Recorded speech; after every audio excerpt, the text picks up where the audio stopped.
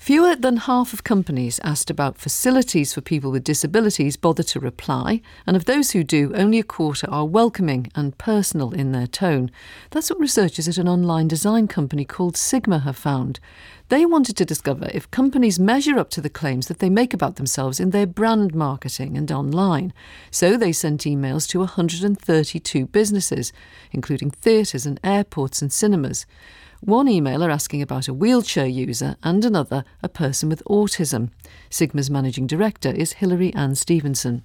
We were really disappointed to see the response to relatively simple emails for requests for information. We were shocked that fewer than half people actually responded at all. And those that did, there was quite a large degree of just sort of cut and paste feel about it, that they were just pointing us to information that they felt already exists. There was absolutely no personal tone or warmth in some of the messages. And that was a real business opportunity for a brand to appear welcoming and inclusive. And we just didn't get that impression at all from the majority of the responses we received.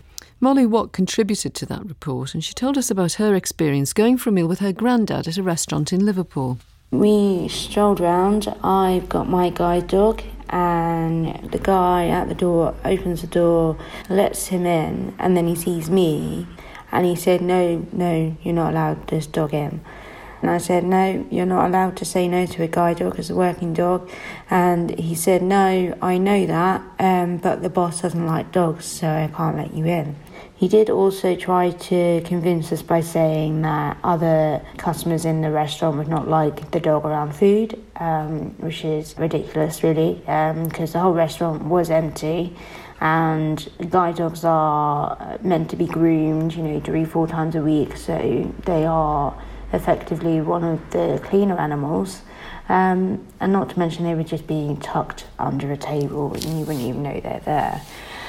It happens so often. It kind of gets to the point where if I know I'm going out for dinner, I'll leave my guide dog at home, which I really shouldn't do that, because then I'm dependent on someone else looking after me, which I don't really want to do that. I want to be independent. I want to be able to feel confident enough to walk in anywhere and everywhere and not be refused, not feel like I am dirt in compared to the rest of society.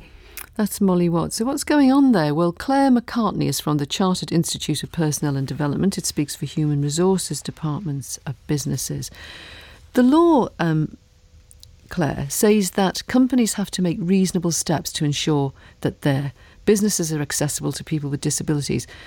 What does that mean in practice? That's a good question. So the equality law recognises that bringing about equality for people with disabilities may mean changing the way in which services are delivered, providing extra equipment and or the removal of physical barriers.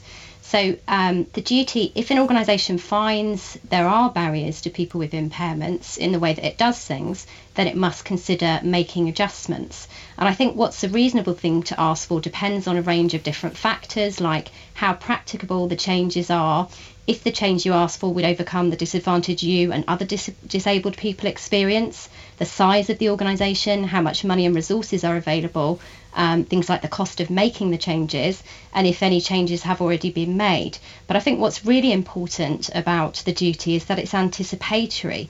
So that means that an organisation shouldn't be waiting until a person with a disability wants to use its services, but should be thinking in advance and also on an ongoing basis about what disabled people with a range of impairments might reasonably need. The report found that the responses were much quicker and more positive when they were asking about a wheelchair user than they were for someone with autism.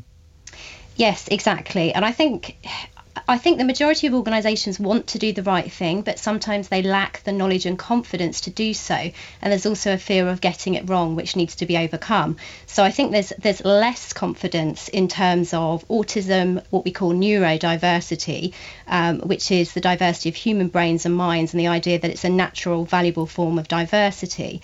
And so a lack of support for autistic visitors at too many venues. And we at the CIPD have recently produced a joint guide with Optimise on this to support employers to create an inclusive environment for for neurodivergent people who represent around 10% of the population.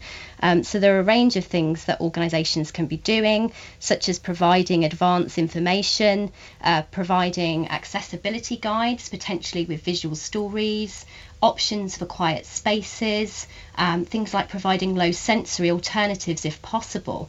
But I think the most important thing to do is to be treating people as individuals, not making assumptions about needs, but talking to people about what their needs are and thinking about the whole story. Thank you. Claire McCartney from the Chartered Institute of Personnel and Development.